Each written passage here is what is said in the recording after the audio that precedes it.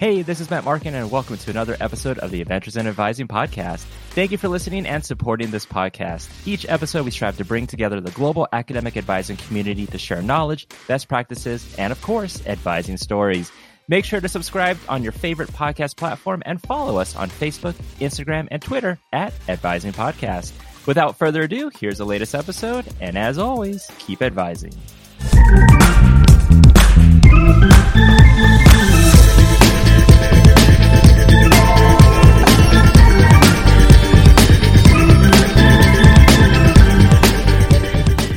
Hello and welcome to episode 30 of Adventures in Advising. It's our 5th episode of 2021, and we've 3 great interviews for you to enjoy. And hey, greetings and salutations. That was Colin Cronin. I'm Matt Markin, and let's dive into the first of our 3 interviews. First up is Dr. Charlie Nutt, Executive Director of NACADA. Charlie and I talk about various topics from the upcoming NACADA virtual region conferences to his retirement to talking about the NACADA Executive Office staff. So here we go.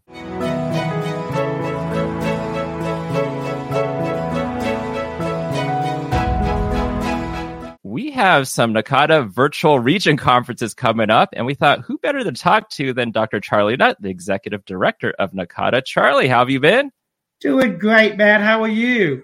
I've been fantastic. And, with these virtual conferences coming up, is there anything that you're excited about with these or anything you want to highlight about the regional conferences?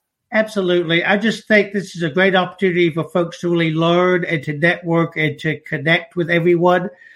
We've all talked about all the negatives of the pandemic and the negatives of virtual. And I think one of the things that is so exciting about this virtual opportunity is it really does give people the chance to really choose what works best for their own calendar. Mm-hmm. So, I might be in Region 9 like you are, but that date really doesn't work. And in the past, it meant I just couldn't go to a region conference. Now you can choose any of the region conferences. So we're really encouraging folks that we really hope you can go to your region, but if that date doesn't work, take a chance to go to any of the 5 conferences because it's a real chance to learn. And that's something that virtually or in person people haven't always had a chance to do. I think the other piece that's really so exciting about the virtual conferences, especially at the region level, is just the opportunity to network and to talk with people. On our own campuses right now, we're so isolated. That's about what all we do virtually. You're still many times in your house by yourself. So having the opportunity to really connect with others to kind of, get your own energy level back up by connecting and working, I think is really important. And the fact that the region conferences are so much smaller, you really have a chance to really have some one-on-one conversation with folks at the region conferences that you may not be able to do at the annual virtual. And I think we all can agree that the annual virtual was outstanding, but it was still very large. And here, when you've got a smaller number, you can spend a whole lot more time talking with folks. I think the other factor, Matt, that I think is so exciting because I've attended all the 10 regions in my career, and that is that so many times we don't really understand the culture of other conferences or get to meet people from other parts of the country. If I go just to Region 8, I meet just the people in the Region 8 states. But if I have the opportunity, if I live in Washington State, to go to Region 1 and to really connect with the people in the Northeast, what a great learning experience that is for me. And so I think the virtual opportunity is really an opportunity for all of the profession, not just NACADA members, because we hope it'll be new people coming to NACADA for the first time, but to really choose the region conference that best fits their calendar, best fits what works for them, and then an opportunity to really connect with those folks at a real one-to-one level that the region conferences allow. Yeah, a lot of great tips there and great pointers with attending these region conferences, especially the different dates that are available. So you don't just have to go to the one that's in your region. But you mentioned the annual conference. And I mean, having attended the annual conference virtually, I thought it was fantastic. I learned a lot. But let's say folks that did attend the annual conference and, it was virtual and now they have the virtual upcoming region conferences and maybe they're zoomed out or they're like, well, if I learned a lot from the annual one, do I want to attend the region one or maybe wait for the annual one coming up. Anything you want to say to that? Absolutely. I think you're right, man. I think we're all zoomed out in many ways with just what we do every day. But I kind of go back to the fact that we are still working in isolation. And so I think the real benefit of the Region Conference is the small aspect of it, connecting with each other. I also think the sessions at Region Conferences are much more examples of things you can do, much more hands-on, much more here are real strategies you could use at those types of sessions. And so I really do think, even if you were at the annual, what you're going to learn is a totally different type of session, totally different type of focus, but also that connection one-on-one in a small group. The social wall at the annual conference was amazing. I think people connected in ways they probably never connected before. I think back when I first came to my first annual conference back in the 90s, I probably talked to maybe 2 or 3 people because I didn't know anyone. What was really exciting about the annual conference was the social wall was an opportunity for all people to connect for the first time, even people who were brand new. There was not that I'm in the corner by myself because I don't know anybody. I could talk to anybody. And I think at the Region Conference, that's going to be even more powerful because you're going to have, 400 people you can talk to compared to 2,000 people and really begin to have that conversation and work with that. And so I would just encourage folks that even if you were able to come to the annual, I think you're going to learn so much more at the Region as well as have that interaction. And I think we all need right now. We've been through one semester of, oh, hell, what are we going to have to do? We got to do it quickly. Last spring, we went to fall, which was, I think, much more organized. I think advisors were on target this spring, I think, more than anyone else on campuses. You've all heard me say that before. That was the advisors who made the campuses function last spring. But even fall, we were even more together than we were in the spring. There's a point at which we think, oh, it's going to be over soon. We can get back, and we're still doing what we were doing. I think we need this interaction. I think we need to connect with people. Mm-hmm. In Nakata, we like to see folks. We like to give that hug. We like to connect. We like to see the people face to face. We can't do that. What better way to do it than in small groups be able to connect with people you know already, but also meet new people from across the country. And so and Canada. And so I just think it's a great opportunity to do that. I mean, I'm going to be going anyway to this virtual conference for Region 8 and 9, but if I was on the fence of it, you would have just convinced me right now with that answer. But even if now people want to go to one of the virtual conferences or multiple ones, one thing that's going to come up is budget. And Absolutely. So at a lot of institutions, there's a lot of budget constraints. And as much as professional development might be something that is important at a lot of these institutions that institutions want to support, what money is spent on, that priority is not as much of a priority. So advisors that may want to go or administrators that, want to send their staff, but they're concerned about budget, is there anything you can offer to them with that? Absolutely. I think one thing is we have the scholarships. So I encourage people to really apply for scholarships to the Region Conferences. But I think the other factor is we kept them very low cost. And I think one of the things that I'm hearing from advising directors is, yes, our professional development costs have been lowered, but they've been lowered in a way that I couldn't send 3 people like I used to a Region Conference and pay registration, hotel, travel, food. I can't do that for 3, but I could send 5 for half of that cost to a region. So I think it's really communicating that it is low cost. We've got this limited amount of professional development money, but let's use it at something that's going to help the entire staff and bring those together. One of the things that I've talked to a couple of directors about is because of the 5 different conferences that they are purposely sending 1 to Region 1 and 2, 1 to 8 and 9, 1 to 4 and 7, because they really want people to learn from all different types of things. If you only send people to one region, like we've done in the past, you learn what happened at that region. Mm-hmm. But what's happening at another part of the country or another university that's very different from yours because it's a different region or different location, what a great opportunity for the campus to really think about that. So if we're thinking about sending 4 people, why not send to 4 different conferences? And then they really get that piece. The other factor that I'm sure folks are going to look at me like I'm crazy, but I'll go ahead and say it because y'all know I'll say anything. Is the fact that for less than half of what you were spending for a region conference, when you had to do it in person, you could go to 2 region conferences. And so what a great opportunity to really build even more connections with people, but to learn so much more.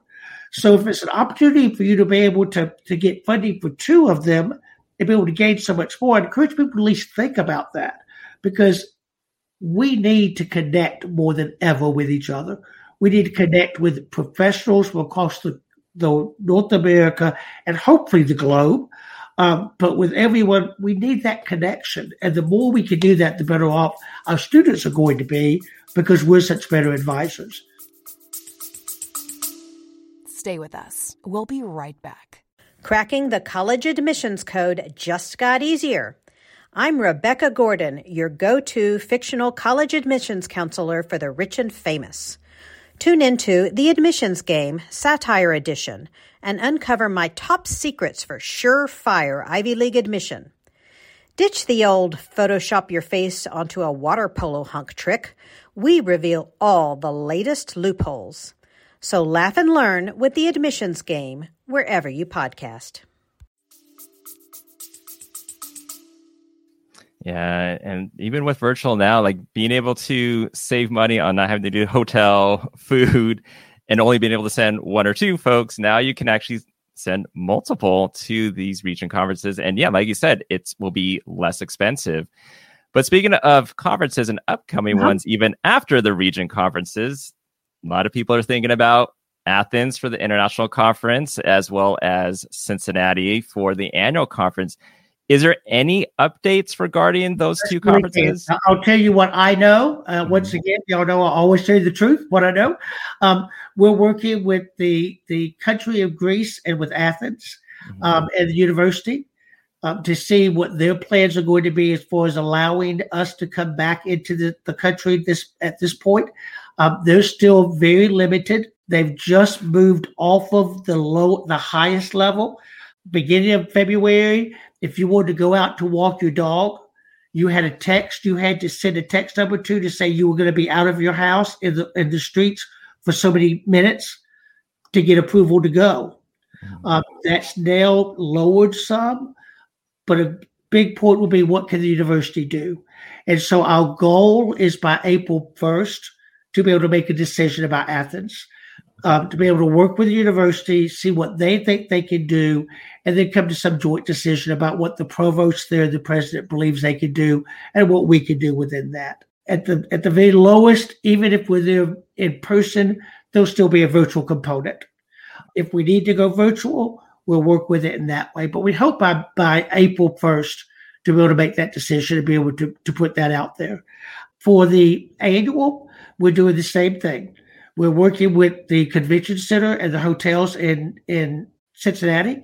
We don't know, quite frankly, what the vaccine is going to do, how that may open things more quickly than it has been. Presently, if it were today, the convention center in Cincinnati would only allow a 25% occupancy rate, which would mean we might be able to do a conference day for 800 people. And so we're simply waiting to see what the state of the state of Ohio and the city, what their numbers will look like by summer, and make a decision within that.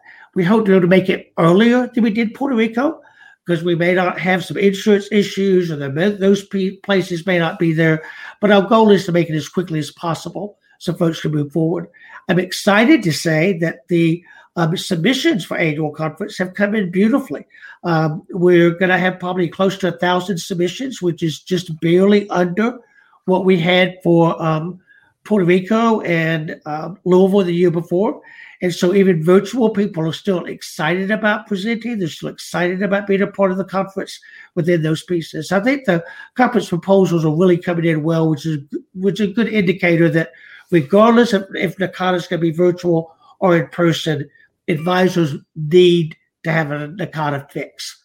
We need that NACADA connection. And I think that we'll have that with all of these events we're doing. All right. So conference is still happening. We'll just see what kind of mode that it is presented in. But as long as it's a safe decision, that's what's going to matter most. And we just had the Assessment Institute last week. We had 169, I think, people there. Nice. We had limit registration because of the number of faculty we could get and all the Zoom rooms you have to have and that type. We have the administrators starting this coming week. We've got 140 there. And so our numbers are still doing well for folks coming to our virtual meetings, which is outstanding. And so we're really looking for that to continue because folks need this professional development. This is a time they need to learn from each other. They need to learn what you're doing virtually compared to what you were doing in person.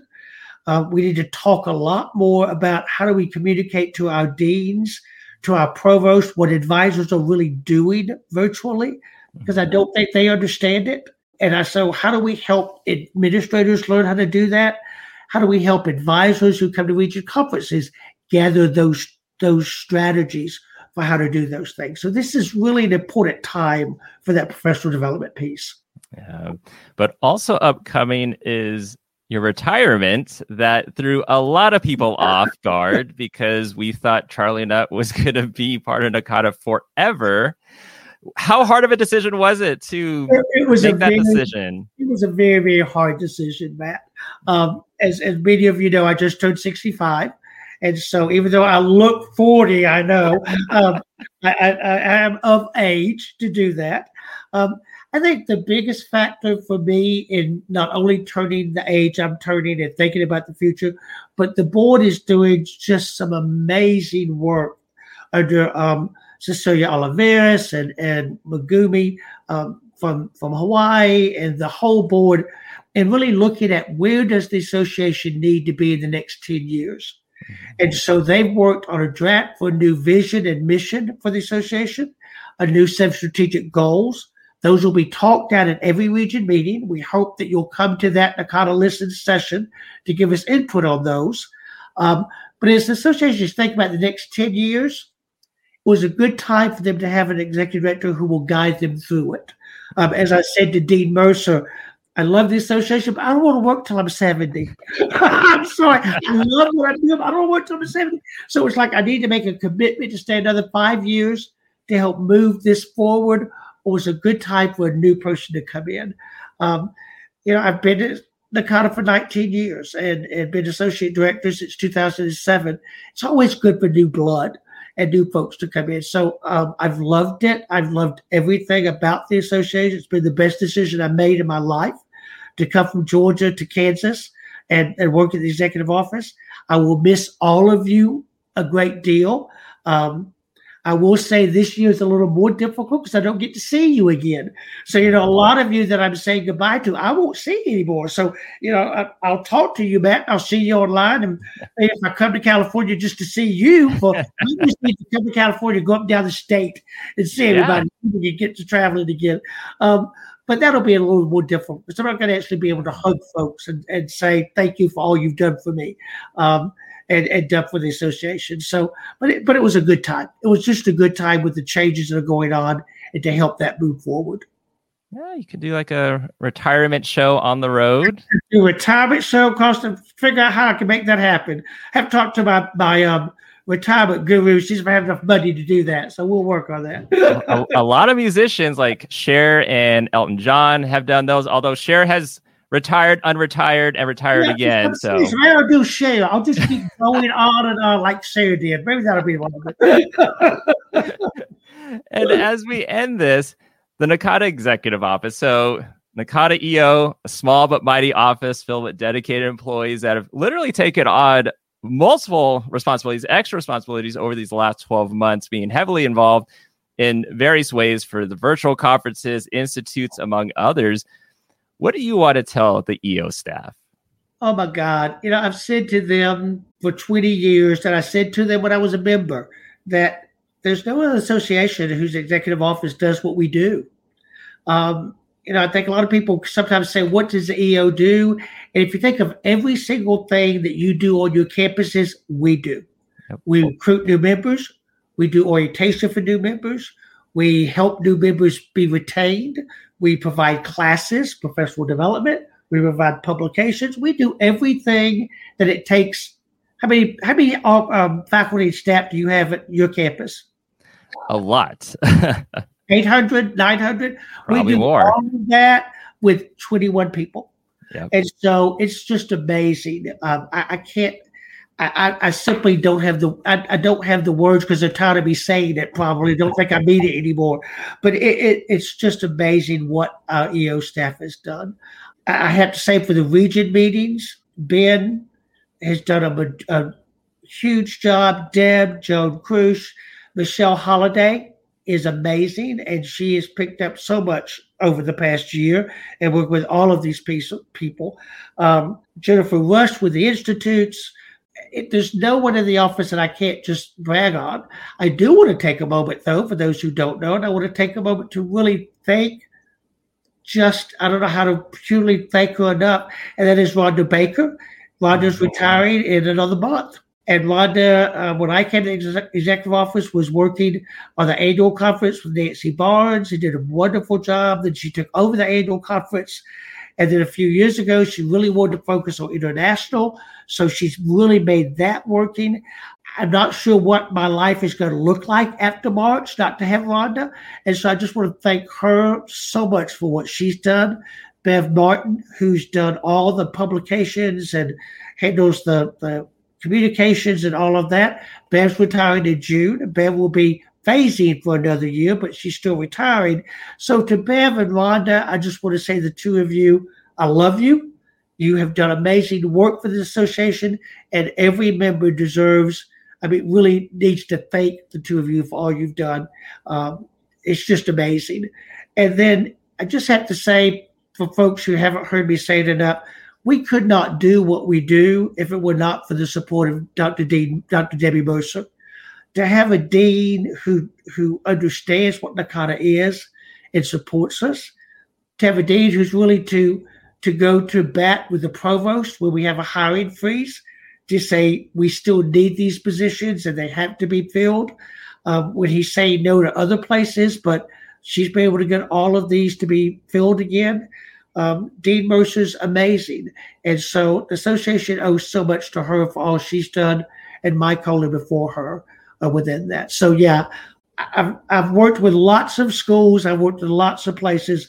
I've never worked with a team of folks who are this dedicated as this group. So thank you, Matt, for allowing me to do that, because they are an amazing group of folks. Stay with us. We'll be right back. You love listening to podcasts, but have you ever thought about starting your own podcast? Maybe you want to build a brand, grow your business, or are looking for an excuse to talk about your favorite hobby. Whatever your reason for making a podcast, Buzzsprout is the place to start. Since 2009, Buzzsprout has helped over 300,000 people launch their own podcasts. Buzzsprout walks you step by step through the whole process and will give you powerful tools to start, grow, and monetize your podcast. Ready to get started? Click the link in the show notes to get our free step-by-step guide to starting your podcast today.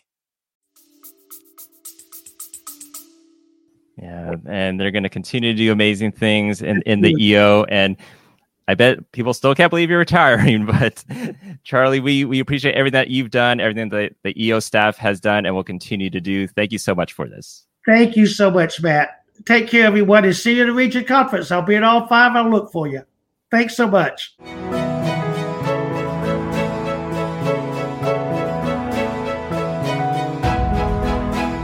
Thanks to Charlie for always making the time to speak to us and for his continued support. It's very much appreciated.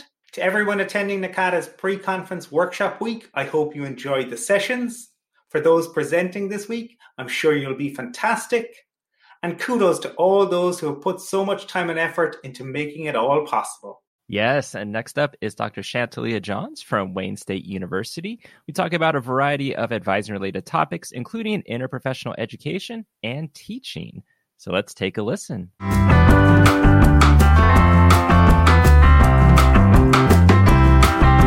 All right, up next is Dr. Shantalia Johns, who is the Director of Continuing and Interprofessional Education and a lecturer at Wayne State University School of Social Work, and leads the development and administration of continuing education credits to social workers and allied health professionals. She also works to promote interprofessional education and dialogue among social workers. Dr. Johns is also a licensed social worker, mental health prevention educator, and a certified child and adolescent trauma professional, and before her current role was an Academic Services Officer 3 with the School of Social Work for 9 years. As a mixed methods researcher, Dr. Johns' work includes understanding the neurobiology of trauma and the social determinants of poor mental health among urban African American youth from adolescence to early adulthood. In addition to this work, Dr. Johns studies the use of risk reduction interventions in education settings. Dr. Johns has a doctorate in education with a focus in leadership and policy studies from Wayne State University and a bachelor's and master's degree in social work from Wayne State. She has graduate certificates in college and university teaching and in mixed methods research from the University of Michigan. An amazing bio, and I think it's going to be a great conversation. Thanks for joining us on this podcast today. Thanks for having me. I'm excited to be a part of this episode. Well, we're delighted to get the opportunity to chat to you. And as Matt said, I think we will have plenty to discuss today. But we mentioned before recording, you very kindly told us that you have listened. So you probably are aware that we usually open up our interviews where we ask the person how they came to work in higher education, what Kevin Thomas has dubbed the origin story.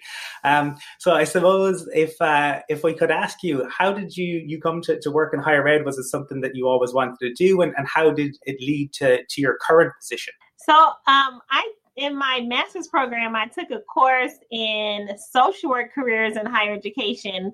When I was in graduate school, I wanted to work with children in the child welfare system.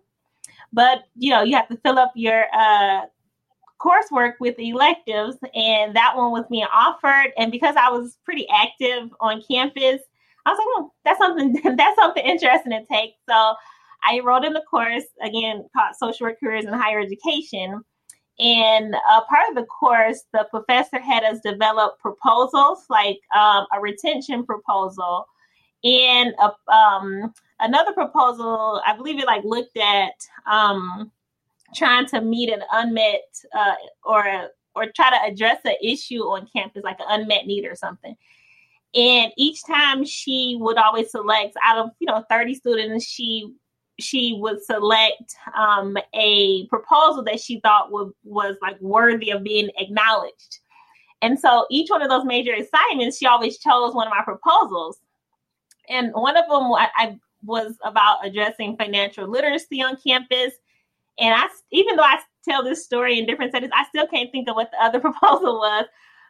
But when she kept acknowledging my proposals, it got me to thinking about a career in higher education, indeed what the class was designed for. But that wasn't really traditionally what, when you go into social work, that's what you think about. But that class really got me to thinking of how I can use social work principles in supporting students. And so I graduated, got my MSW, and I was working with the state of Michigan in child welfare. Literally probably had gotten that job and was there for 2 weeks. And that professor, she was also the dean, assistant dean of the School of Social Work. So I can still remember this day. I was sitting in a Taco Bell line, the drive-through, and she called. And she told me that there was a position in the School of Social Work, and she remembered my activism on campus and remembered that the proposals that I submitted in her class, and she strongly recommended that I apply. And so that's how I ended up back at Wayne State and back in the School of Social Work. Nice. And one of your many roles is also a lecturer, and you teach a few classes, and I'm sure you're aware of Rate My Professors. Mm-hmm. I don't know if you've ever seen any of them that have comments on you. I try not to look because I want to stay motivated in teaching. So I actually don't review them. Okay, well, I'm going to read a couple to you. Oh, Lord. I think this will be great. I think this kind of sums up kind of what you give out in the world is, and then what your students kind of take in, they actually can see, okay, who you are as a person. And so this first one I'll read says, I love taking the SW 1010 with Professor Johns. She adapted very well to the challenges with COVID and was very accommodating and willing to work with students. And this coursework was not heavy, but you learn a lot. A lot of the in-class participation is applying the content to real work situations, which is very helpful in this type of field. Would highly recommend. And another one, Dr. Johns is so creative in her teaching. Each week, I look forward to seeing what the next class activity will be. She uses technology in a way that I have never seen done in a classroom. Oh, wow. Okay. And I hope that once I get into the social work program, I am able to take her again. So I think these comments like these show the passion you have for your students. And I picked these two comments out because they address challenges with COVID and technology. So my question to you is, how was it for you to adapt to changes in teaching due to COVID? And what types of things did you incorporate to still have that engagement piece with your students? That's so funny you bring this up. My noon, the School of Social Work has a teaching club. And today was my time to do a presentation. And so today I led a discussion around how to encourage motivation and accountability in your students. So I can talk about that. I literally just talked about it a few hours ago. Yeah, absolutely. Go for it. So first I'll say that I have taught online before. And when I got my graduate certificate in college and university teaching, we learned both like how to teach face-to-face and how to teach online. So when we had to shift our teaching to online, that wasn't something scary to me because I had already done it before. And I learned the processes that effective teachers do to keep students engaged in the classroom. So shifting to today, I led the discussion on how to keep students accountable and motivated. And a lot of the research just talks about really keeping students active by like assigning participation points to them in the online environment, like when they're going into a discussion board, a breakout room, requiring them to have some sort of reflection piece that they bring back to the group, and also having participation points attached to that breakout because that keeps students accountable. Having students write reflections, like individual reflections that they submit to you. That way you can see that they're actually listening versus just have their camera just sitting there and they're off cooking lunch. So we talked about stuff like that. One of my colleagues, she brought up how she opens up her Zoom like 15 minutes earlier. And you know how you normally, when you get to class as an instructor, you might get there a little bit earlier and students have a chance to kind of do that informal chit-chatting with you. She said she opens up her Zoom a little bit earlier and allows students to kind of have that informal chit-chatting with you. Because as you know, if a student doesn't feel engaged or feel like they belong or like that social bonding is missing, then they're less likely to be engaged in the class. So just looking for ways to still connect to students. I think another one of my colleagues talked about popping in and out of the breakout rooms just to show students that they are invested in what they're talking about. So yeah, that's what we talked about today. So I could go on and on, but yeah.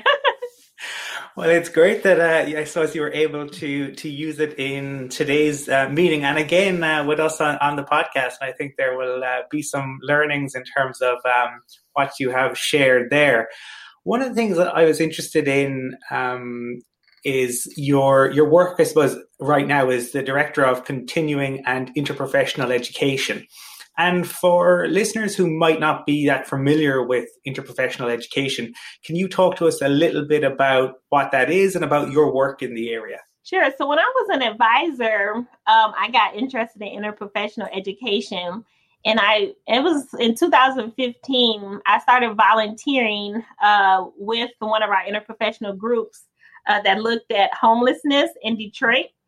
And so every third Sunday, it was a group of social workers, social work students, first and second year medical students, pharmacy students, and then OT and PT students. We would like the students would get together, and then there were certain faculty that were assigned to go with the students. And so we would like the individuals who are experiencing homelessness, they would have their breakfast. And then before they left, the students were required to go up to them and tell them Wayne State was here and this is the services that we had to offer.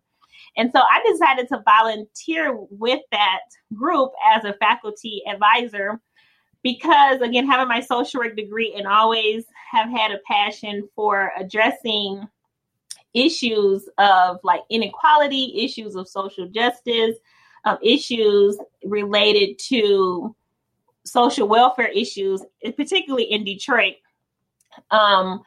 I figured, I work in the academy, but this would be a great way for me to give back. And so when I went, I just really enjoyed it. I was telling someone, it kind of felt like I was providing a service to like my aunts and uncles, if that makes sense, because it's folks that look like the folks that were in my neighborhood when I grew up in Detroit were there. So it was personal to me. So I continued to volunteer. And at the time, I wasn't the lead faculty advisor. One of my mentors, Cassandra Bowers, was leading the charge. And she retired. And if you know anything about Dr. Bowers, she has no shame in moving on to pushing things straight to you. So she felt I was ready as an advisor to take on leading that. And I have to admit, at one point it was a little intimidating because we at first we would do like social workers would present the assessment, the medical students would look at the physical health needs of the patient, and then we would come back as a group and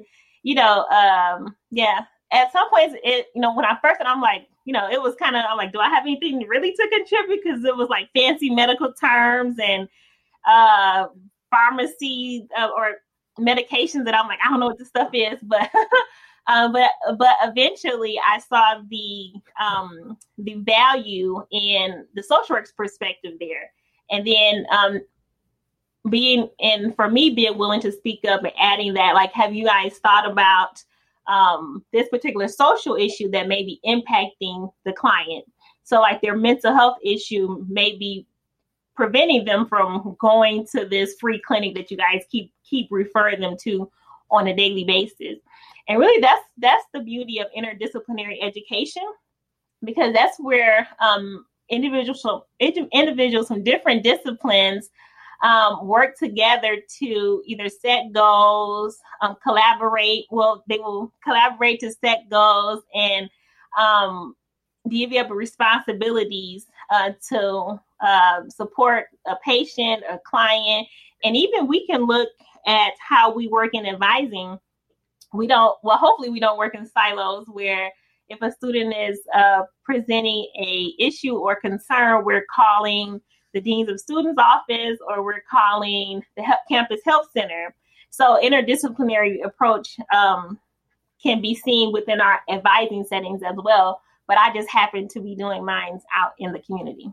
Isn't that how it always goes? Someone leaves and then responsibilities kind of just get thrown upon someone. And in this case, you, but you go with it, right? And then you kind of figure it out and work on it as you go along and look where it is now, so it shows a lot of the great work that you've been doing. And a significant focus of your work has also been on to understand the risk and protective factors for developing a mental health or mental illness en route to college student leaves their planned program without a degree because of some emerging mental health concern. Mm-hmm. What is your work, in that? Like, what have you found out regarding this? And I guess how can institutions or advisors work with their students who may have a mental health concern? So I approach this work because I'm very interested in interventions that support or prevention efforts or early intervention efforts that support students. And because I have an interest and do a lot of work around mental health, and then just being an advisor for so many years and seeing the number of students who would come to me with those non-academic issues that were preventing them from progressing in college. So so when I got into my doctoral program, I knew that's what I wanted to focus on. I wanted to kind of merge my love for education and also my love for social work together. And it was a perfect match because I was able to write about and interview how faculty and academic staff respond to students with emerging mental health concerns. And on top of that, while I was in my doctoral program, I was a part of a large grant on our campus, and the grant allowed myself and two of my colleagues to provide training to faculty and staff on how to respond. So, and I still do that from time to time too, where, through the Office of Teaching and Learning, I'm actually going to do one in a couple of weeks, but so teaching faculty like how to recognize and then how to respond when a student is becoming unwell. So, so hopefully advisors and advising administrators really see the importance of addressing mental health and how that impacts retention of students. Because often, mental health disorders are those hidden disabilities that you often don't see, or they may manifest in different ways. Like you may see someone becoming angry, or you may see a student who was very active. Now they have withdrawn and they don't want to be bothered with this thing called higher education anymore, or they don't want to be a part of this club anymore. And so if I were to leave a suggestion or something your listeners can take away, is just always being willing to acknowledge what you see. So my favorite word is say what you notice. So I noticed that you received incompletes in all of your classes this semester, and leaving it as an open-ended question so that students can have a space to talk and share what's happening. That's a really nice little nugget of advice there, I think. And I suppose maybe building a little bit on top of that, because you mentioned your interest in interventions. And when I look at some of the articles and the research you've done, it's clear that you have an interest in empathy, compassion, and you were, I think, a co-author on a piece, Compassion, Fatigue and Self-Care for Academic Advisors in 2018. Maybe you could talk a little bit about that. And do you think, I suppose, what has the impact of COVID been in relation to self-care for advisors? Yeah, so advisors and advising administrators and really anyone working in the academy have had to show up in different ways, but somewhat the same, because we're experiencing this with our students. And I have to often remind myself that like I'm experiencing this with them while I'm also trying to support them through it. But that also brings its own set of challenges and set of stressors for an advisor who's trying to navigate their own life and again show up for their students. So I think just being kind to yourself, practice doing things that bring you joy, being willing to take a day off, even though it seems. Well, for me, I always feel strange. Like I'm already at home. Now I'm going to ask for a day off. But that's still important. Like we still have to take days off, even if, we've been working at home for a year, because we're asked to, not only because of COVID, but because of the racial injustices that have been happening, and depending on where you live, may have been more impacted than others by it. So a lot of that's been taking a toll on our advisors, because students could be showing up to school having some major effects on what's happening. And so, of course, we're being kind to them, but we have to, remember to be kind to ourselves as well, and being willing to talk with our colleagues and having safe spaces for us to talk about what's happening.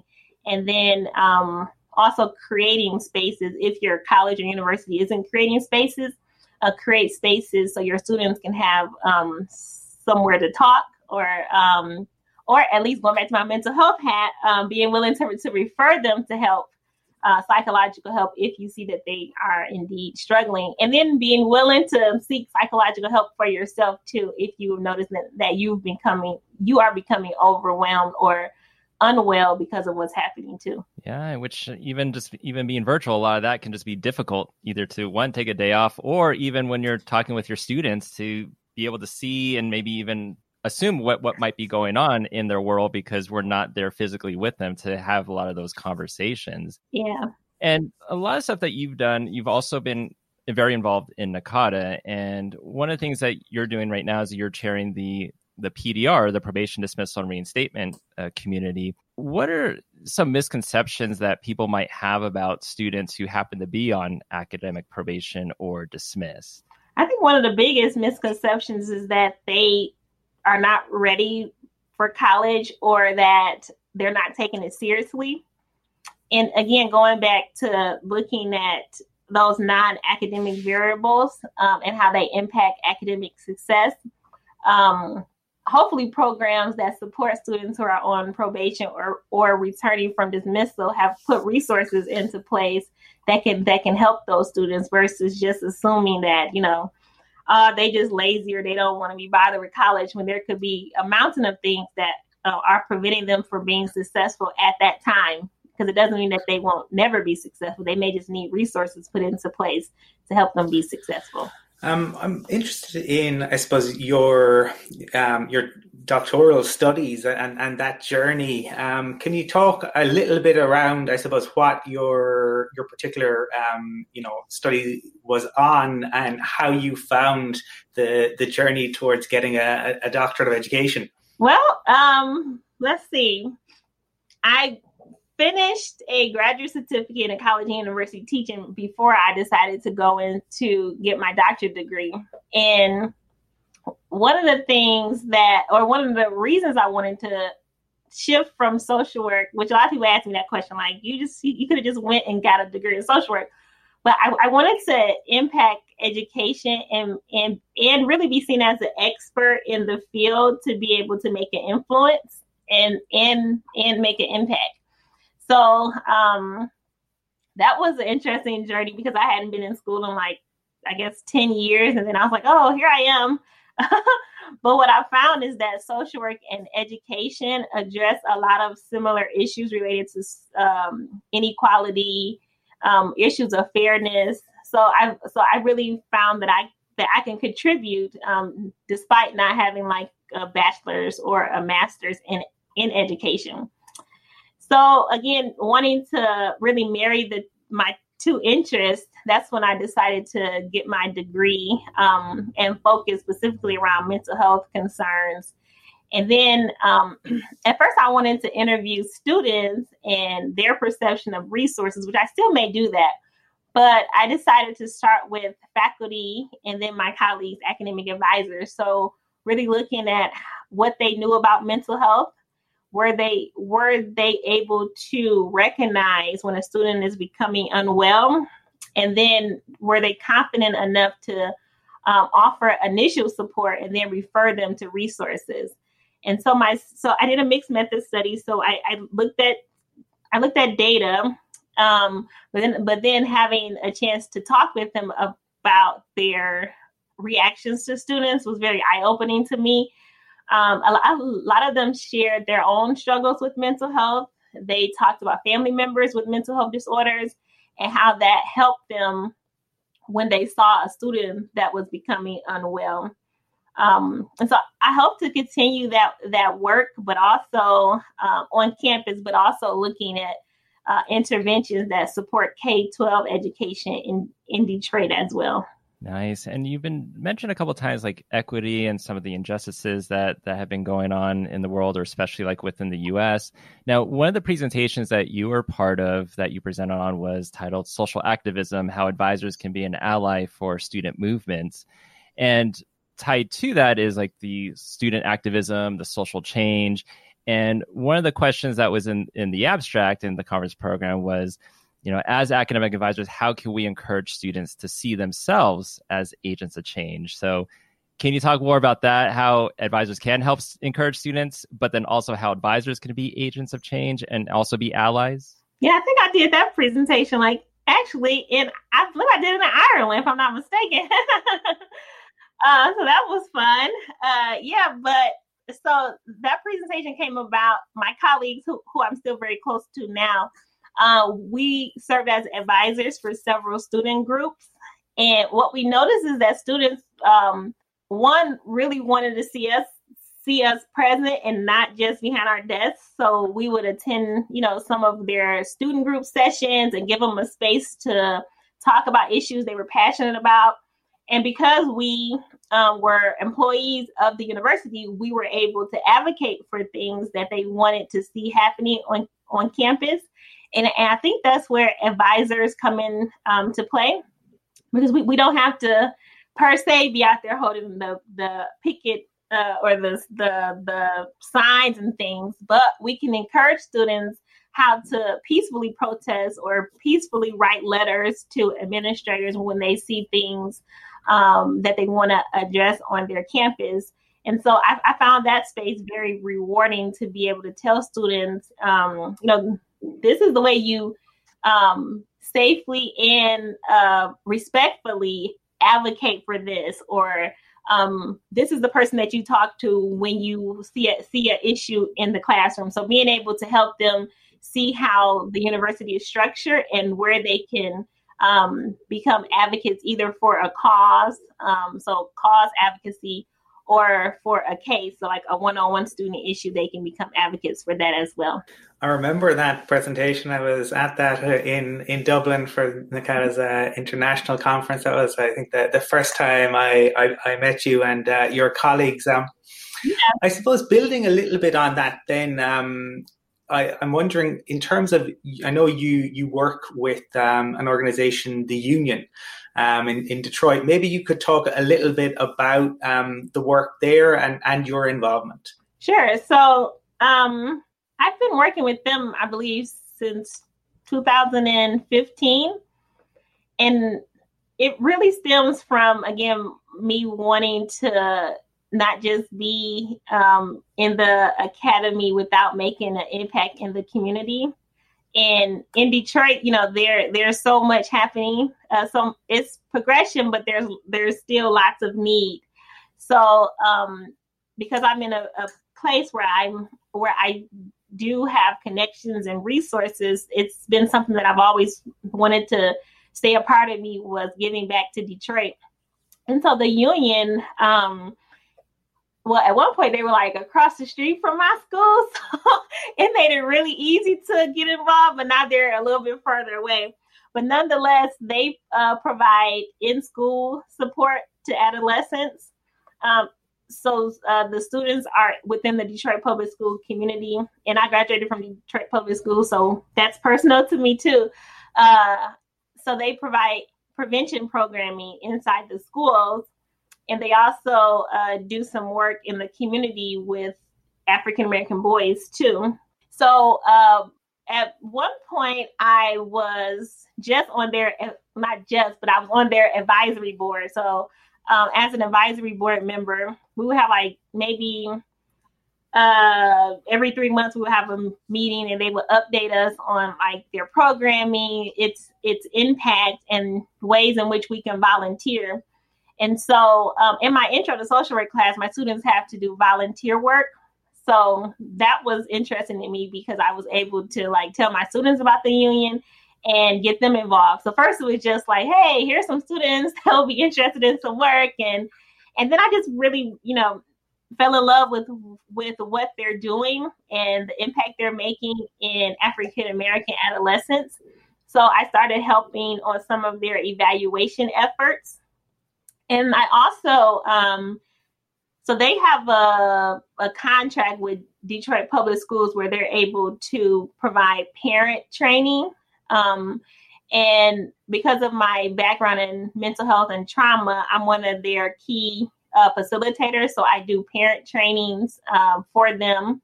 And that's been rewarding too. So again, my overarching thing is like really never to forget where I came from. And if there's an agency that's doing some good work in Detroit that I can pair with, that I can get folks at Wayne State to be interested in pairing with me on, then I just want to continue to do that. That's awesome. Like there's so much it's like a cycle, and a lot of it's giving back, and you're attached to so many different projects, and everything is connected to, in this case, like people or students. And one of the things that you're also part of, because you're talking about being part of different boards and different committees, like you're also part of NACADA's research committee, like you're a member on that. And can you talk about some of the goals of like the research committee? And also, can you help demystify research for people? Because sometimes, when people think of research, they have a certain definition of what they think it is. And, and some might have anxiety thinking about research. So is there anything you can talk about to help with that?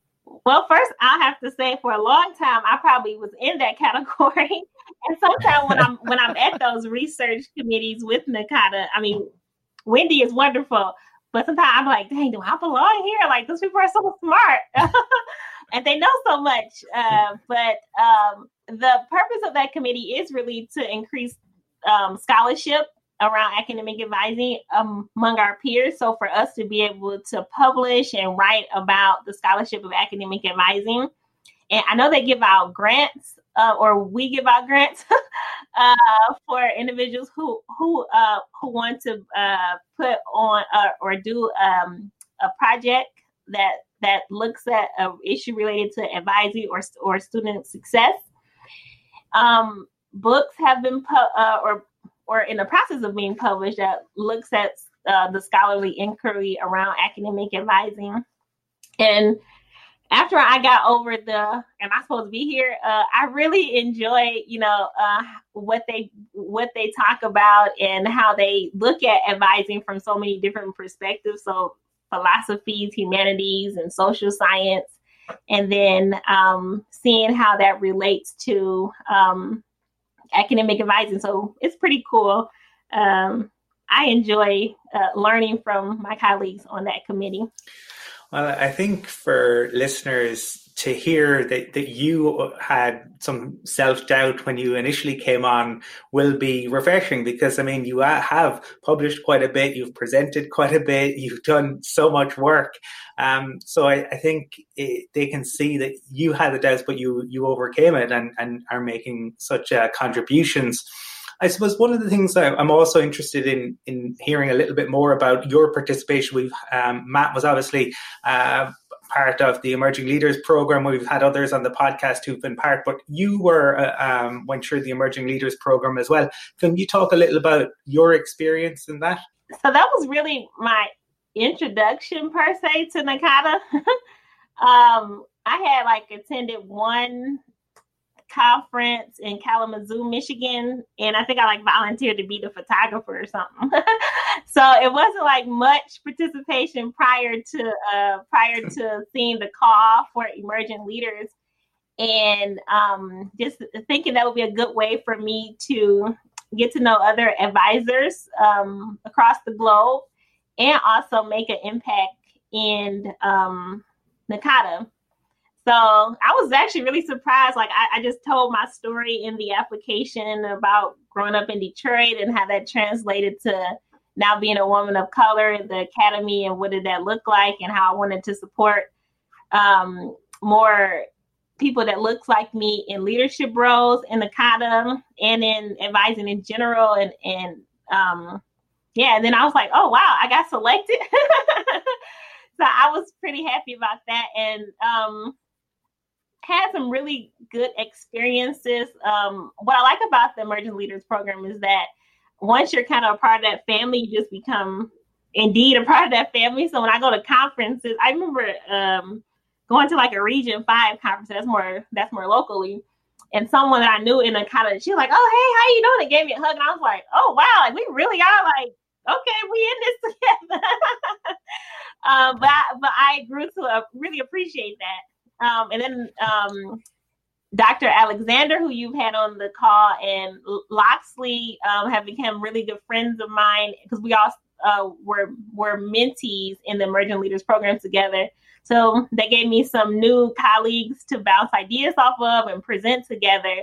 So it continues to benefit me professionally, and hopefully I'm living up to its mission, which is getting us involved in leadership within NACADA as well. Well, and speaking of that, I mean, March 15th is the deadline for applications for the Emerging Leaders Program. So do you have any advice for anyone who might be interested in applying, whether applying as a emerging leader or as a mentor? As an emerging, I can talk about both. As an emerging leader, I think just seeing the value that you can bring to NACADA. So looking at diversity broadly, and then just thinking about your, kind of like what you guys asked me, thinking about your story and how you got into the academy and what impact you may have made in certain areas and how that translates to being a leader within NACADA. And just go for it. They have, I feel like they have, I don't know what type of rubric they put together, but they're really good at matching you to a mentor who, like my mentor, Kyle Ellis, has still is still a huge supporter of mine. He still texts me, and I'm always surprised, like, oh, that's like a couple of years ago. He still checks up on me, and we still set up Zoom calls, and he just been a great support. So, so that just leads to looking at being a mentor. I don't think you have to be like an expert in like mentoring or have, I think just being willing to be there for that person and let that person talk about what they're interested in. And then I guess it would be good for you to know about NACADA and know where that person's interest can be best plugged into. So I always talk about the Emerging Leaders Program and how it really springboarded my my participation in NACADA. So we've spoken to you, I suppose, a little bit about in terms of supporting students during COVID. And now as we begin to hopefully look towards the vaccines rolling out and potentially, campuses reopening for the new academic year, is that something that you've begun to think about? And is there any kind of particular approaches you'll be taking to help support students as they transition back to campus life? So that's a good question. Our university has had serious talks about us returning to campus, but being mindful of, our campus is in the heart of Detroit now. It's like really hard hit with COVID, and so they've taken a really strategic and cautious approach to bringing us back to campus. But so I won't be doing academic advising, so I don't think I'll be on like the list of people that will be coming back right away. So there is that, but the work that I do around with faculty advising and interdisciplinary education, I'm not sure when we will actually start back doing that face-to-face, because that has its own set of restrictions and precautions that as a university, I'm not sure if they would allow us to move right back into going into homeless shelters and providing interdisciplinary care. So it's probably more to come to that, and maybe someone who probably is more directly or has more of a direct interface with students, maybe a good person to ask that question to. But I think my work will probably still be more online, because I think it was moving in that way anyway, because I was moving to faculty and not having to be on campus so much. Your pinned tweet on your Twitter account is a great quote. It's, "When people see my life, I hope they associate me with good deeds." Can you talk to me? Because clearly you live that, but I'm just wondering where did that come from? That's a good question. But I mean, that's just who I am. Like, I want to leave a mark on whether it's NACADA, whether it's Wayne State, whether it's Detroit. I want to leave a mark of doing good and making an impact, even if it's just one student, one organization, helping them see their data better. I just want to be able to, when people, first of all, my name is unique anyway, so it's kind of hard to hide behind like, oh, it's a bunch of Catherines, it's Chantelia. So when people hear that name, I hope that they think about me as the person that has done something good and has made an impact in whatever setting they may know me in. Yeah, and I will say that you have done that. I mean, just from listening to you right now, answering these questions for this podcast, like, you have done a lot and you are continuing to do a lot, and it has an impact on every student, faculty member, staff member, whether it's, at Wayne State, another institution, or within NACADA. So it's definitely been a joy having you on this podcast. And if anyone is interested in reaching out to you or has any questions about anything that was talked about today, how can they get in contact with you?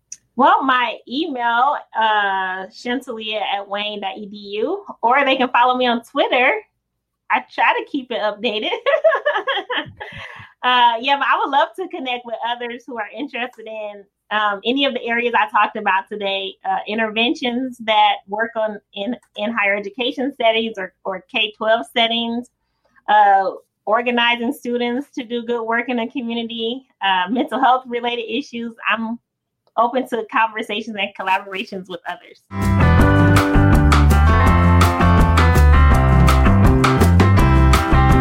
It was brilliant to speak with Shantalia. Her passion for education and for students was evident when I first saw her present in Dublin. So it was lovely to have the opportunity to talk with her about her teaching, her research, and working in the community in Detroit. Our next guest is Peter Hagan.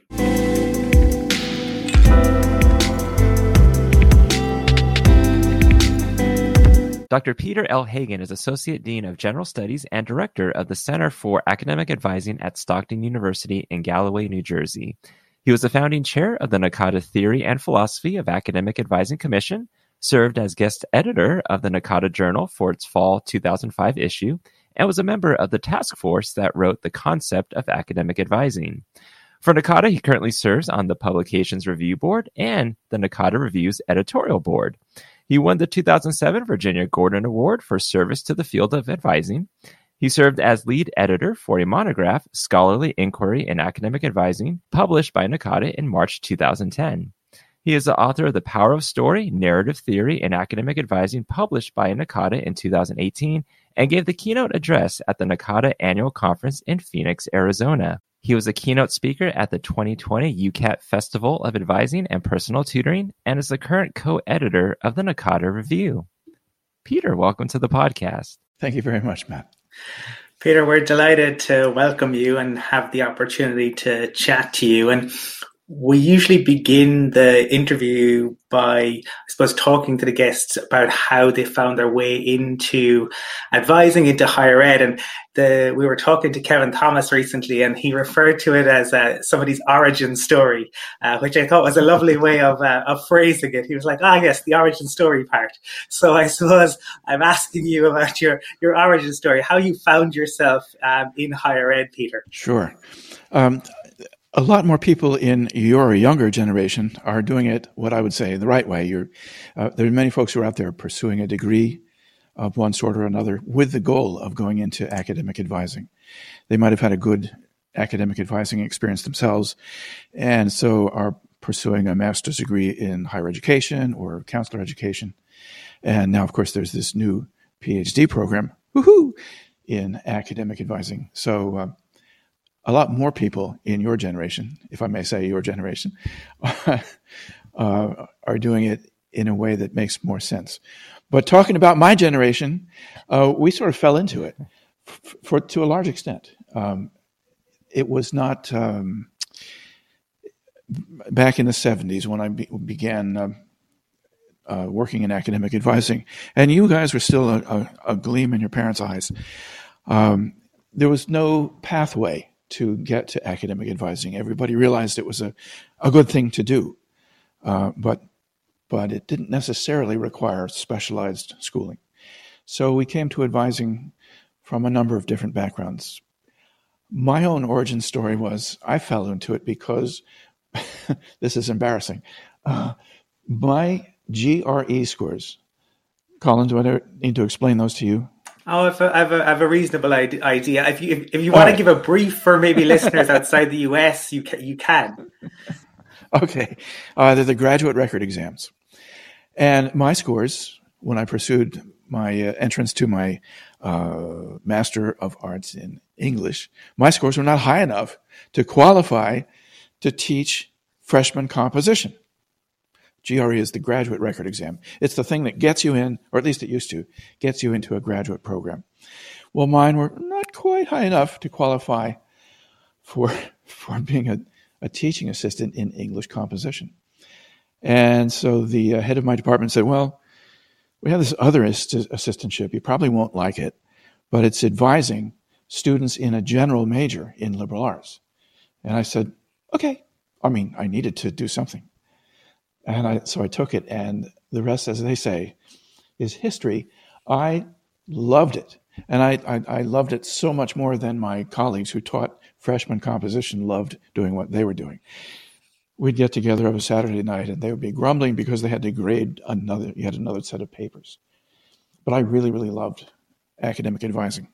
And it's one of those things that, I don't know, maybe you make the best of a bad situation, but it was quickly not a bad situation. I absolutely loved it. I'm glad it all worked out. I mean, sometimes it's like you just stumble upon it, or you take a chance on something not knowing where it's going to take you. And then, yeah, like you said, the rest is history. Yeah. And now you're at Stockton University and I guess kind of have a dual role, Associate Dean of General Studies, Director of the Center for Academic Advising. So what do those roles entail for you? Well, it all fits on one business card if you write it small. So at Stockton, we have a School of General Studies that houses the general courses that students take. In other words, to satisfy your science requirement here at Stockton, you don't take Baby Bio 101 and 102. You take courses labeled General Natural Sciences and Mathematics. Same way in the arts and the humanities. You don't take the same course that lit majors take. You take something designed for general purposes. So I am Associate Dean for the School of General Studies that oversees the offering of these courses, a separate cadre of courses for all students. Director of the Center for Academic Advising, that's probably self-explanatory. I've got a staff of 9 people, 6 full-time advisors and a couple of clerical people too. And we advise, for the most part, students who don't know what they want to major in. That's a familiar theme, I'm sure. But also we advise where there is an overflow. If there's too many students in our School of Health Sciences, we take on the surplus advising load.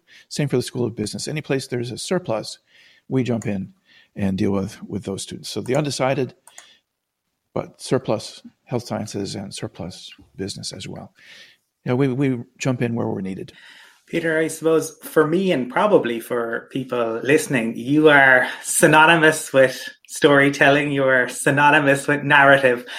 Where did that interest begin? Oh, I have to say it started back in high school English.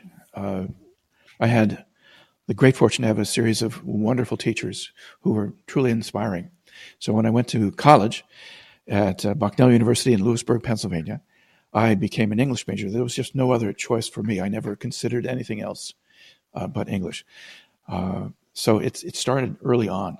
And so I that Master's of Arts in Literature or English that I spoke of, finally earned it after a few years while working as an academic advisor.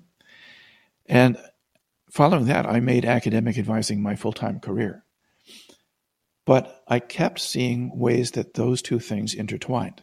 For example, I'd be sitting there and Cordelia would walk into my office, straight out of King Lear, overburdened by concerns of the family, unable to take care of her own life well because she had maybe an aging parent to take care of. And that kept happening. Hamlet, I can't tell you how many times Hamlet visited my office.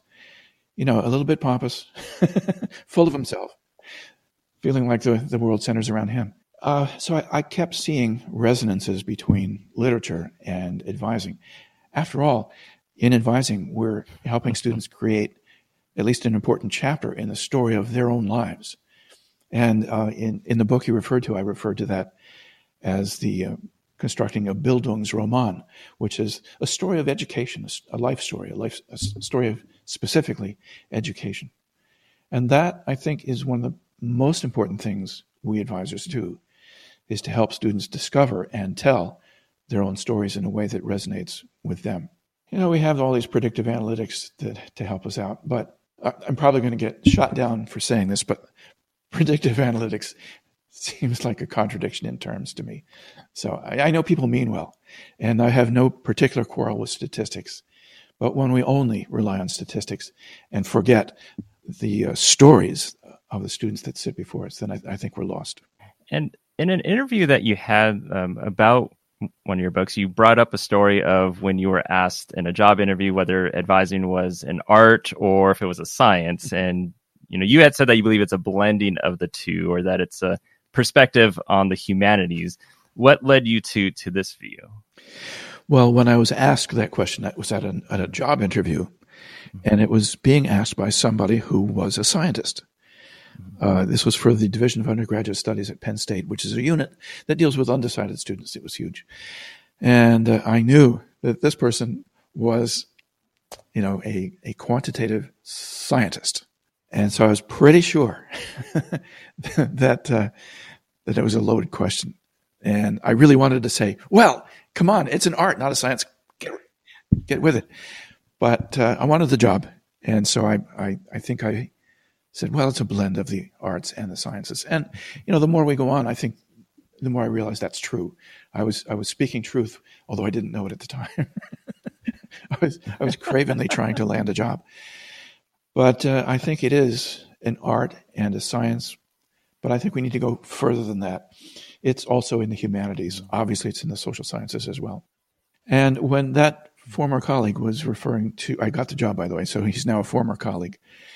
When that former colleague was referring to science, he was really thinking of social science.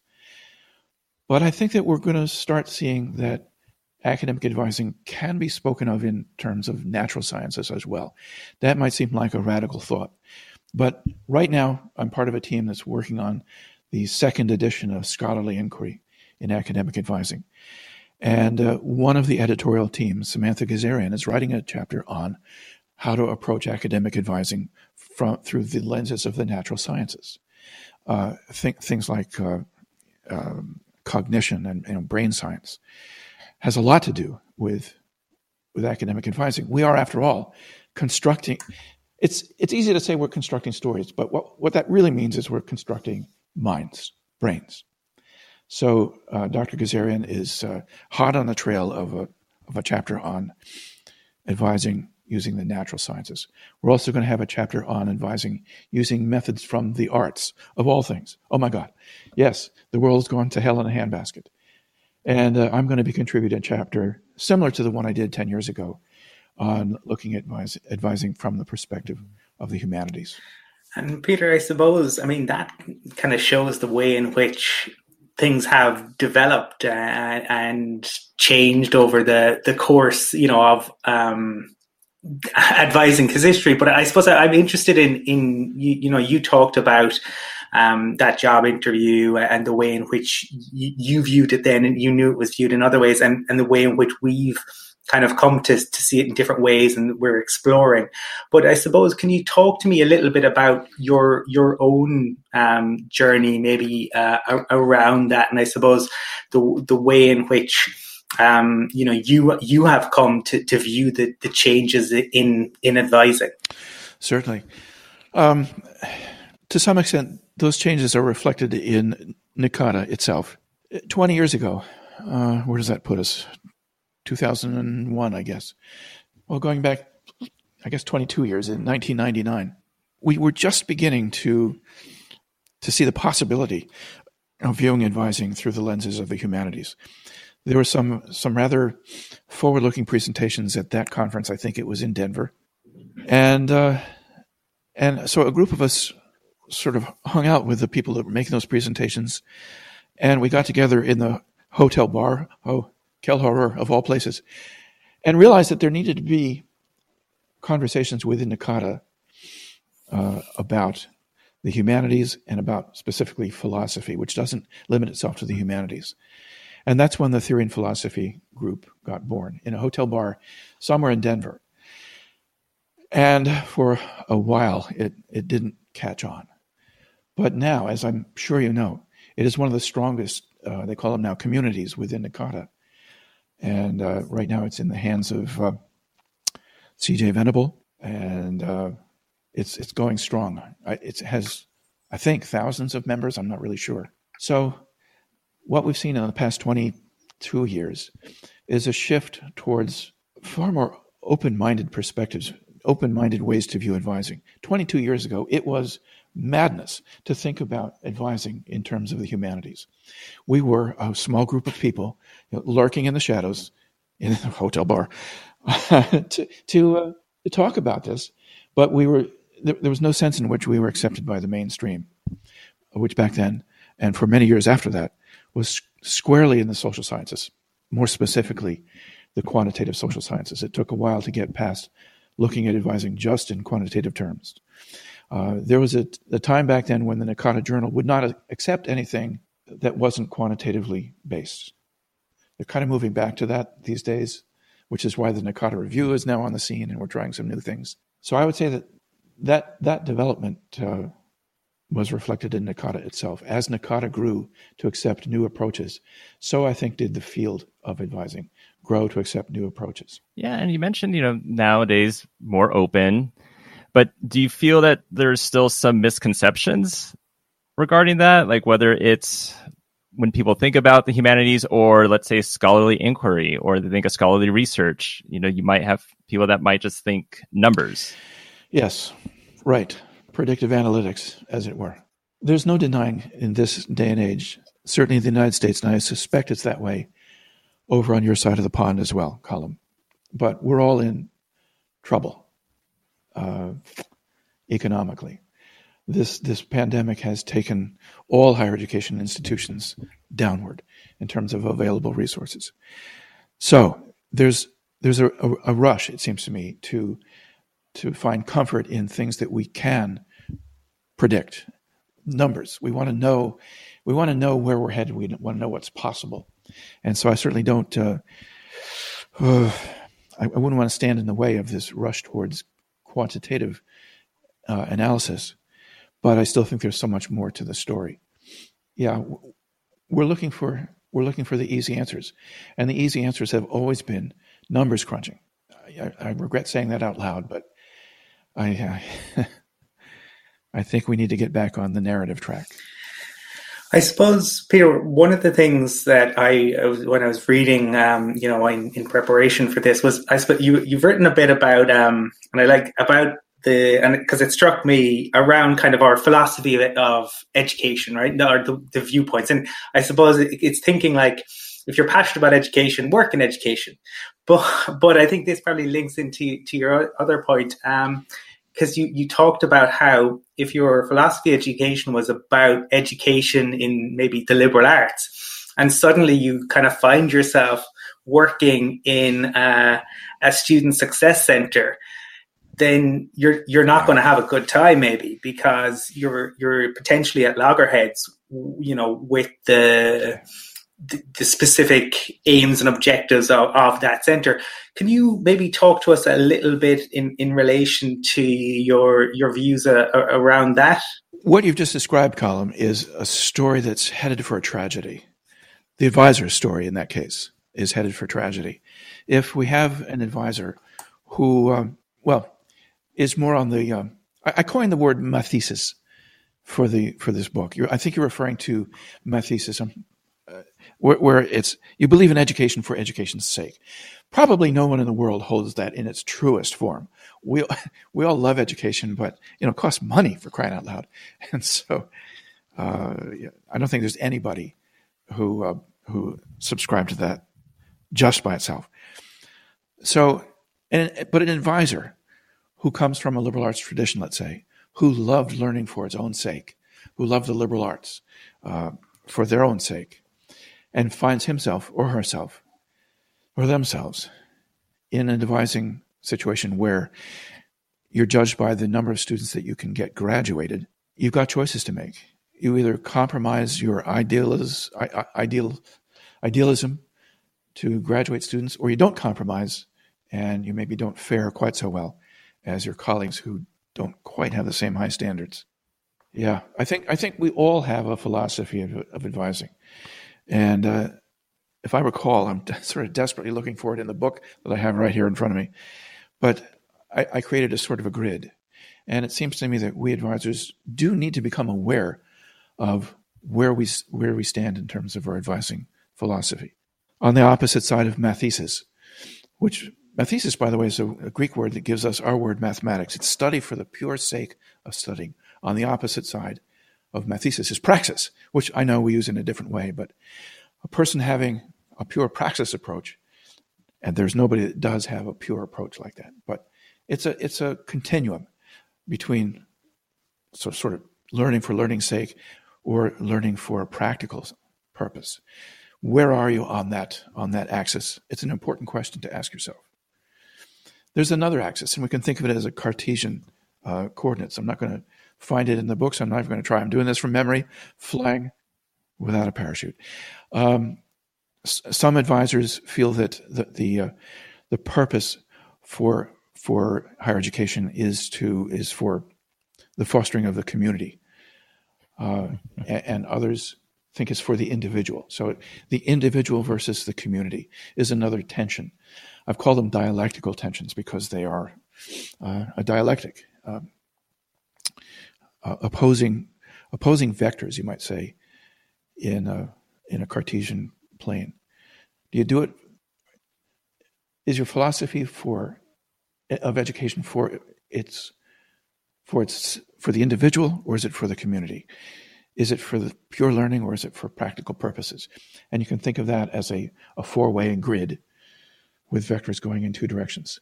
Where you place yourself on that Cartesian coordinate is a very important thing, because it's going to affect how you approach your job, how you see your students, and it's going to let you sleep at night. Do you feel, though, that advisors, like it's fluid, that you could one day you feel a certain way that you think it's more about for the community, and then a year later you're more of the individual side of it? Sure. I don't think anybody is in one place forever and ever. Mm-hmm. But it's a good thing to assess oneself as to where one is right now. And if you change jobs and are in an advising center that is more about getting jobs for the community, maybe you're working for a social work department, it's easy to see that your philosophy might shift towards community engagement, because after all, you're helping to build student stories for community engagement. So no, it's not a fixed thing. Not a fixed ideology that you stay with for the rest of your life. But I think it behooves us to become as aware as possible of where we are right now, and match that up against the ideology, if you will, of the institution that we work for. And if those two things are at odds, again, I'd say that's a tragedy in the making. Well, if I can ask you then about maybe moving on to one of your great loves and tied to advising, because when we were preparing for this and I was emailing you to set it up, you told me that if there was one book you could get every advisor to read, it would be James Joyce's Ulysses. So can you talk to me a little bit about your love of Joyce and Ulysses, and how you feel it relates to advising? How long do we have? This is going to take a while, but I'd be happy to try and keep the time down to a manageable length. So let me set this up a little bit, Colin. In college, I majored in English, and I did not read Ulysses while I was still in college. I was urged to, but I never got around to it. But I did take Greek, and I absolutely loved studying ancient Greek. And I absolutely loved studying the Iliad and the Odyssey. So when I learned that James Joyce's Ulysses was structured to map onto the 24 books of the Odyssey, I was hooked. I had to read it.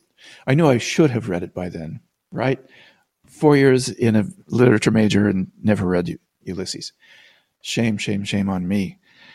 But shortly after I graduated from my baccalaureate degree, actually my brother-in-law gave me a copy of Ulysses, and I read it, and I loved it, because it does map onto the 24 chapters of the Odyssey. Each of James Joyce's chapters is different. The story maps onto the story of Ulysses as well, even though it takes place in just one day. The Odysseus, Ulysses, whatever you want to call him, his story lasted for 20 years, wasn't it? It took him 20 years to come back from the Trojan Wars and to be reunited with his wife Penelope back on the island of Ithaca. But James Joyce's Ulysses takes place in one day. And if I'm not mistaken, Colin, is that June 20-something, 1904? A little bit earlier in June, but yes, you're correct in that. Yes, Leopold. It's all in one day in Dublin, and yes, it maps on as you said. So they call that day, whatever actual day it is, Bloomsday. Bloomsday, yes. Because one of the main characters is Leopold Bloom, kind of an anti-hero, although he's the character that maps onto Odysseus or Ulysses.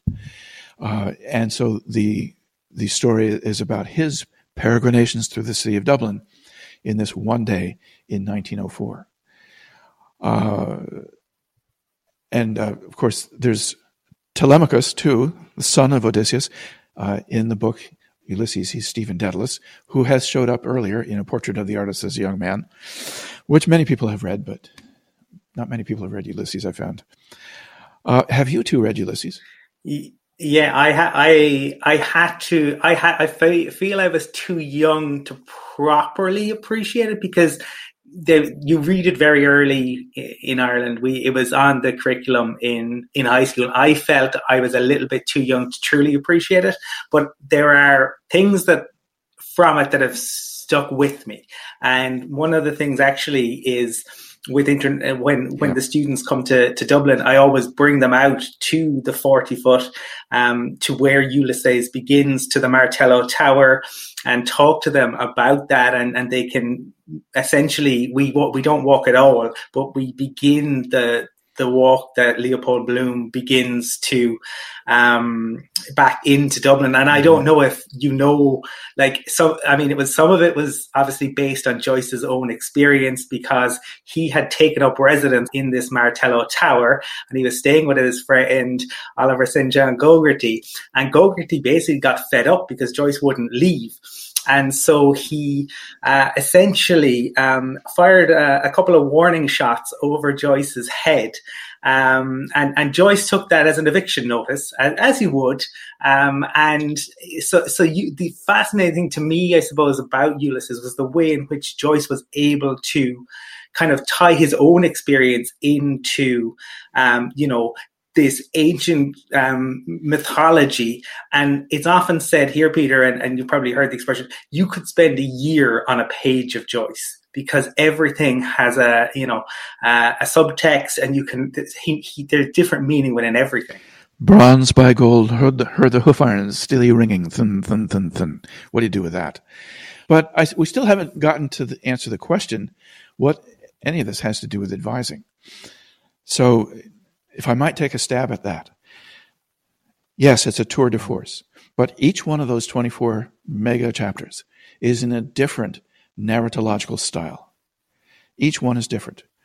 Some of them are sparsely written. One is question and answer. One seems to be drawn from headlines in the newspaper. And the last book, the last chapter in Ulysses is the chapter that is Molly Bloom's soliloquy. Molly Bloom, the character who maps on Penelope in the actual Odyssey, is lying in bed, and we, if you will, hear her thoughts. And goes on in one sentence for page after page after page. Well worth reading. So what does this have to do with advising? Absolutely nothing at all directly. But I think what James Joyce has succeeded in doing is to write about narrative itself, to write a story that is about storytelling. At one point, he summons up the 1001 Nights and other great storytellers. In the Molly Bloom section, it's her thoughts. We're hearing her train of thought, her interior monologue, as it were. And I think I wrote this to you, Colin. It's something that is literally impossible to do, to capture the stream of consciousness of anybody, not ourselves included, because in the time it takes to write it down, you've already lost the stream of consciousness. James Joyce tried to do the impossible in that last chapter, and in a sense, he failed. But it was a noble failure because it pointed to how important our interior narratives are. So why is it important that every advisor should read James Joyce's Ulysses?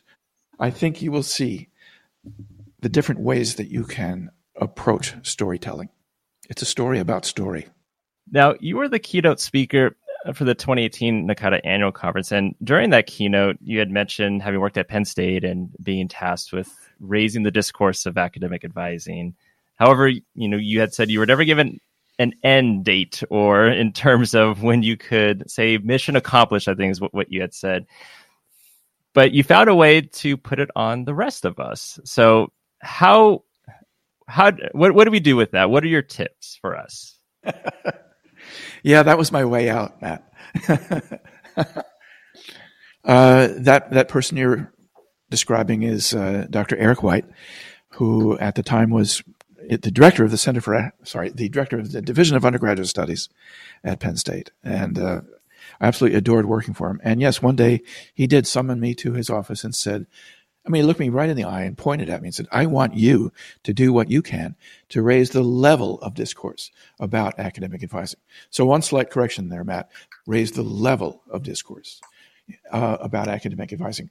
Back then in the 70s and 80s, it was not the, shall we say, the noble profession that it is now. Back then, I'm exaggerating here, but it was felt that any damn fool with a college bulletin can do it. We know different now, and we knew different then, but that's what he was trying to get me to do, to think about how to raise the level of discourse about academic advising. So I've been trying to do it ever since. Honest, it's not an injunction I just said, oh, well, he's just fooling around. I took it seriously, and I've tried to do that ever since. How do you raise the level of discourse about academic advising? Well, you talk about it in noble terms. You talk about it in ways that are not the sort of mindset where any damn fool with a college bulletin can do it. I also think we need to raise it on beyond predictive analytics. I've got nothing against statistics. Please don't get me wrong. I'm going to get hate mail. I just know it. But the fact is, statistics don't tell the whole story. Statistics seek to tell a conglomeration of stories in one fell swoop. Raising the level of discourse, I believe, should continue. And yes, Matt, I lay that injunction on you and Colm. You're not off the hook. Raising the level of discourse means seeing the ways in which we can ennoble the practice and the thinking, the writing, the philosophy about academic advising. So what we're trying to do now with this Scholarly Inquiry second version book that will be on the newsstands in a year or so, to what I'm trying to do along with my co-editor, Julie Givens-Voller, with the NACADA Review, trying to look at different ways of looking at academic advising, raising the level of discourse. I think that it's a noble undertaking, and I think it's worthwhile, and it's an endeavor that all advisors should engage in. I suppose, sorry. Well, you're doing it right now, both of you. You are, by having this podcast, dare I say it, raising the level of discourse about academic advising. I haven't listened to them all. I've only listened to a handful, I'll confess. But I was delighted by the ones that I heard. And you're going after some big names that are out there, but people that are not as well known as also. You are collecting the stories of advisors that dare I say it, that matter out there, so that they can tell their stories and lift up new advisors new to the field, the ones who are going to listen devotedly to each and every podcast when it comes out. That was a faux pas. I should be listening to each podcast when it comes out. I haven't. But you certainly realize that there is a generation that flourishes with podcasts as you're doing. You are now doing what I have enjoined you to do You are raising the level of discourse about academic advising. You're creating a worldwide collection of stories. This is great. I'm really proud to be part of it. I interrupted you, I think. I'm sorry, Colin, but I had to say, you are doing it, baby. Well, thank you for your kind words. And I mean, that what we set out to do was to chronicle the stories of advisors, because there are so many people doing great work in the field, and not everyone, I suppose, gets the limelight shined upon them in the way maybe their work deserves to. So it's certainly about speaking to as many people as we could. I'm kind of, Peter, something that struck me earlier when you were talking about like the good fortune, and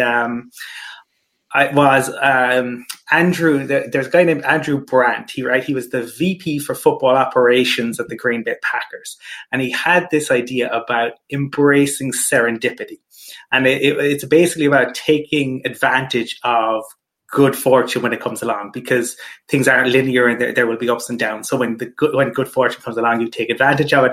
And you talked to us actually just before we started recording about a little bit about like some of the higher points in your career, and you've told us that what you're working on. I suppose for you, this can be maybe thinking about your own work or thinking about other things, that advice that you might have for younger advisors or people just beginning in the advising field. Are there, outside of that noble call to raise the level of discourse, are there pieces of advice that you could share from your own journey? Well, that's a long question. Could you repeat the question, please? No. The reason I've been distracted, Colin, I'm sorry, because I wanted to look up where this is said in Beowulf. And so here it is in Old English. Weird of nerith, unfange erle, thon his elen der. And translated to modern English, it's fortune favors the bold. Literally, fortune saves the warrior who's not already doomed, as long as his courage prevails. Fortune favors the bold. So that football coach, and I notice you have a football behind you, Colin. What's up with that? That's an American thing.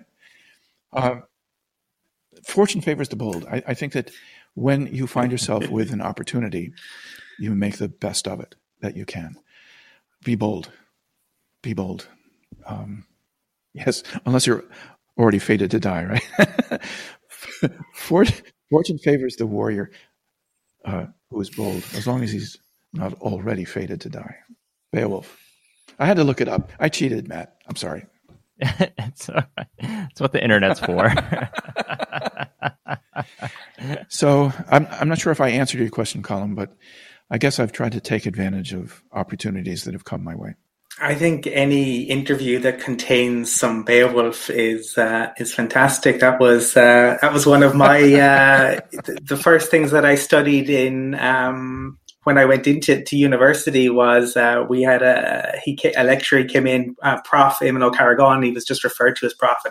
He taught Beowulf, and it was riveting. So to hear you share that brought back a lot of memories. So that was very good.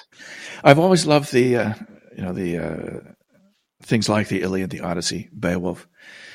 There's a word for those as a genre. It escapes me right now, but the long poems, the heroic ones, I've always loved them. So you studied Old English too. Cool.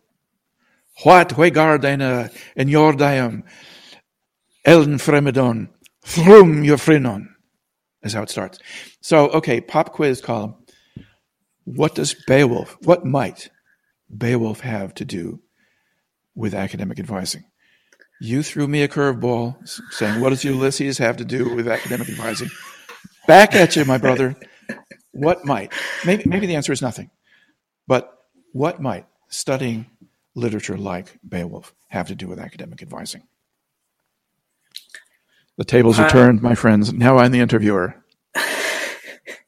I think it ties back into what that piece around just that narrative and storytelling, and we love stories, and so I think that the way in which Beowulf gathers people around, like it was funny being in that lecture hall. It brings me back. People would lean in. Right, because he didn't speak from notes, and he did what you did. He stood at the front and he spoke in this old English, which we didn't understand at the time.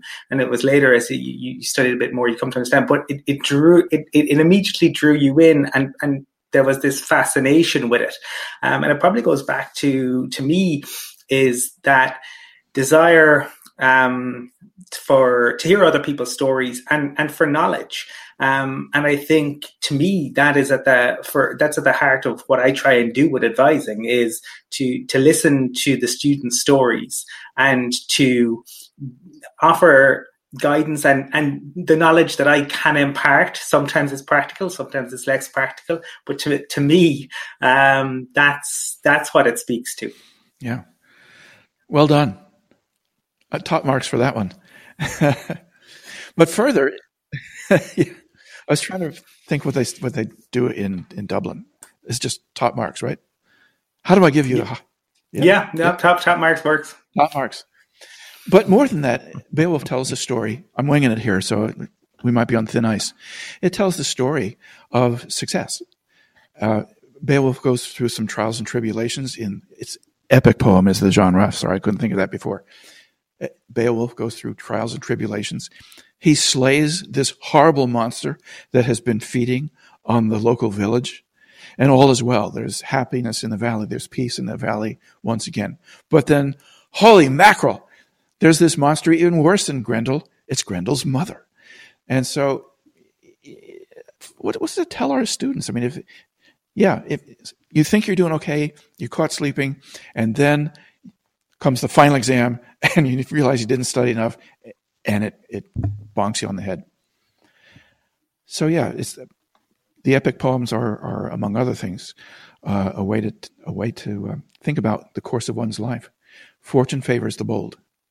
I've never spoken those words in Old English or English to a student. I've never said, "Well, my young friend, fortune favors the bold, so get out there and study, damn it."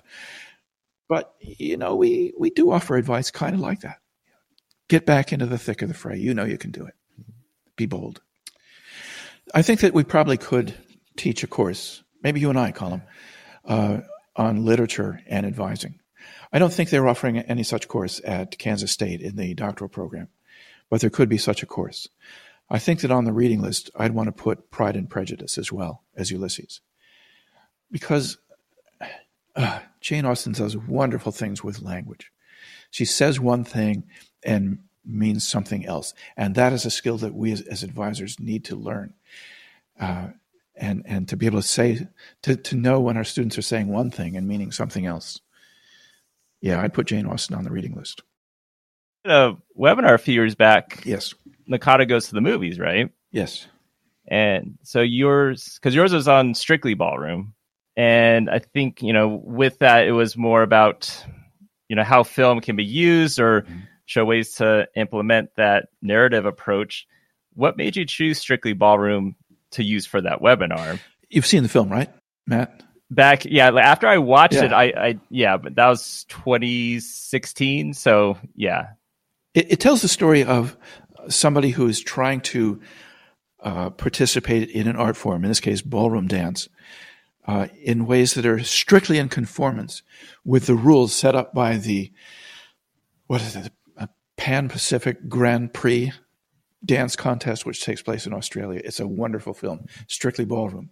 And it's about the strictness of doing ballroom steps in a certain way. Yet the protagonist of this film, Scott Hastings, if I recall,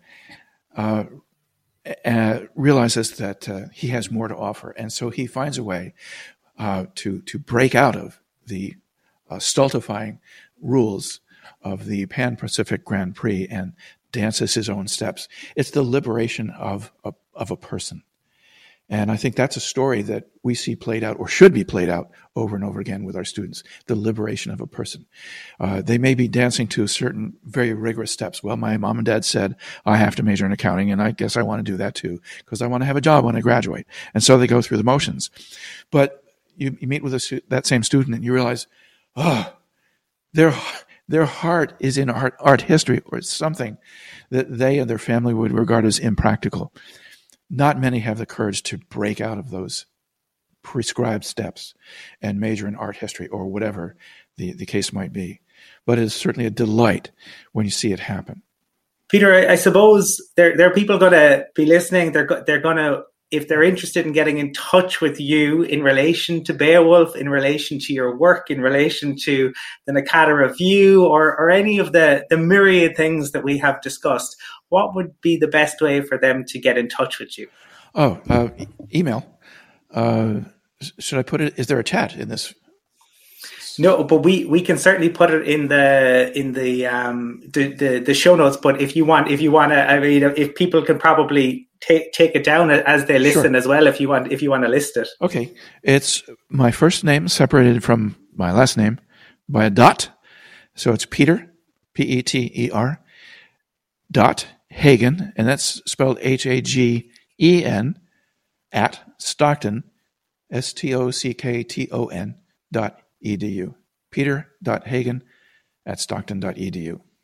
I'd be glad to hear from any of your listeners. And it's, yes, we're still in COVID times, but are you still part of the Stockton faculty band? Yes. Guilty as charged. Although we haven't rehearsed in months. I'm in two bands. Why am I laughing? It's what keeps me sane. Music. Yeah, there's a keyboard over there and a piano back there. My double bass is over in the corner. She's too big to fit into the picture anyway. And she's very independent-minded. Her name is Bertha. So I'm in, there's a Stockton faculty band, and we play rock and roll and oldies because we're all oldies. And I'm also in a band called Pan Gravy, which, as the name might imply, is all about kind of old-timey Americana types of music, bluegrass, and so on. Singer-songwriter. And in that band, I do play the stand-up bass, which I love doing. And can we access recordings? Are they out in the universe? Yeah, I think so. There's stuff on YouTube. If you search for Stockton Faculty Band, you'll find things from a concert we did a long time ago in Atlantic City. Pan Gravy also has some stuff on YouTube. So sure, give it a look. Why am I still laughing? I don't know. I'm just delighted that you asked the question. I think that's the real me. All this other stuff we've been talking about, that's something else. but my soul plays music. Yeah, then we'll have to have you on again. We'll just talk music the whole time. Well, there's been some memorable conferences where we would bring our guitars, especially the regional ones. Region 2 is a hoot.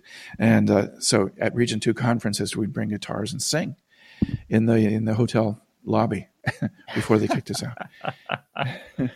It's harder to do when you travel by air, but it would be great to do that at an annual conference or international. I look forward to being present for that. I mean, I think if we haven't met properly in person, I think being present at a Peter Hagen jam session sounds pretty good. And I just want to say thank you for taking the time to chat to myself and Matt, and it's been fascinating as always. I knew it would be interesting. I knew we would cover a variety of different topics, and just thank you for taking the time.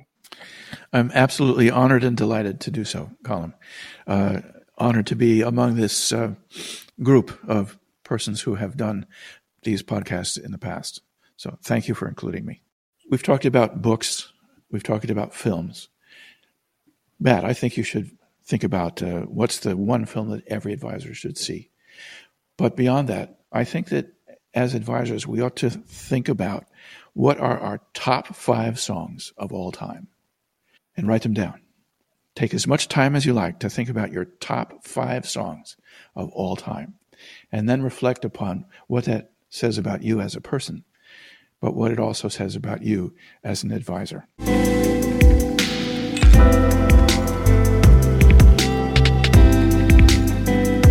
Great questions to ponder from Peter during that interview, and I'm already looking forward to the second iteration of the Scholarly Inquiry in Academic Advising. Very true. Thank you again, Peter, and also to Shantalia and Charlie. And that wraps up this episode. Thank you so much for joining us today. If you don't already, subscribe to our podcast and also follow us on social media. That's Facebook, Twitter, and Instagram at Advising Podcast. We'll be back soon for our next episode. In the meantime, take care. And as always, keep advising. Don't wanna complicate ya.